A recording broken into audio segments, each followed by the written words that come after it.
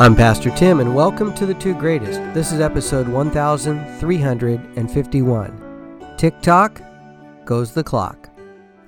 I'm a bit obsessed with time, I admit it. I've already told you that I have multiple countdowns and count-ups on my phone.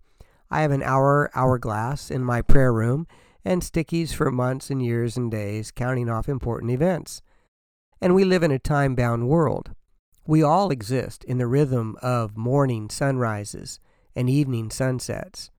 And I begin and end my day, every day, with prayer, thanking God for the day to come and the day that I've just lived. I'm always very aware of the passage of time. Time seems to recycle. We go to bed and sleep. We get up and live and eat and work and play. And then we go to bed and do it all over again. But God is not bound by TIC TOC goes the clock. As you know, this podcast is about the two greatest commandments, loving God, who is the author of time, and loving others who live in time with us. We ask the question, what would it look like if Jesus lived his life through our days that are surrounded and governed and permeated with time? Hollywood does a pretty good job of making time travel seem extraordinary, but commonplace, like riding a DeLorean. Gotta love those Back to the Future movies. Or stepping through a wardrobe. Gotta love those Chronicle of Narnia books. People have been obsessed with time travel, for better or for worse, for, it seems, forever. And yet, what Scripture tells us is this. Dear friends, don't ignore this fact. One day with the Lord is like 1,000 years. And 1,000 years are like one day. We all get Twitter-pated about time, but God doesn't. History is his story, and it's all going to unfold at his timing, not ours.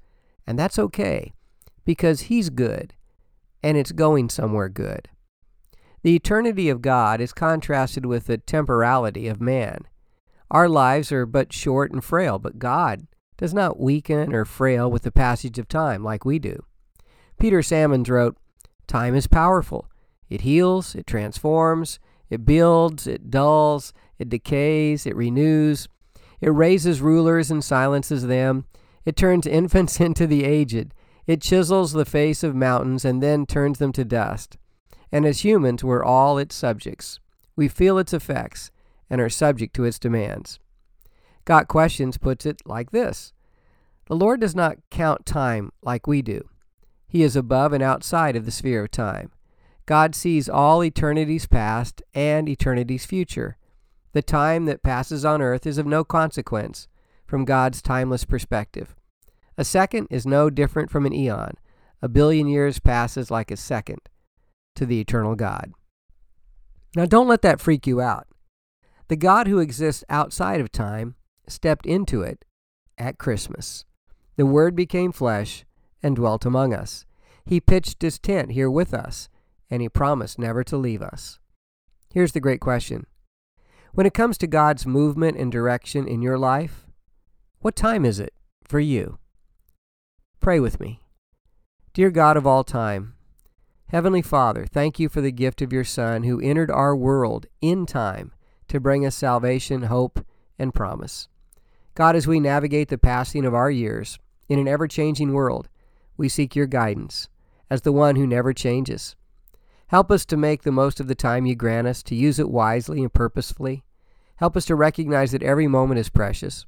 Every opportunity is an opportunity to grow in faith and love and compassion. Give us strength to live in the present, cherishing the moments with our loved ones, finding joy in simple things, and spreading your light to those in need.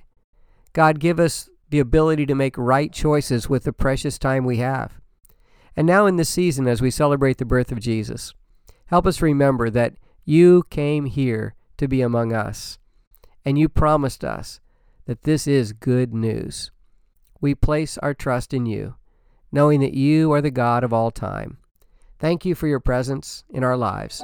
May we continually seek your guidance as we journey through the moments we call our days. In Jesus' name, amen. I hope you'll join me tomorrow for episode 1352.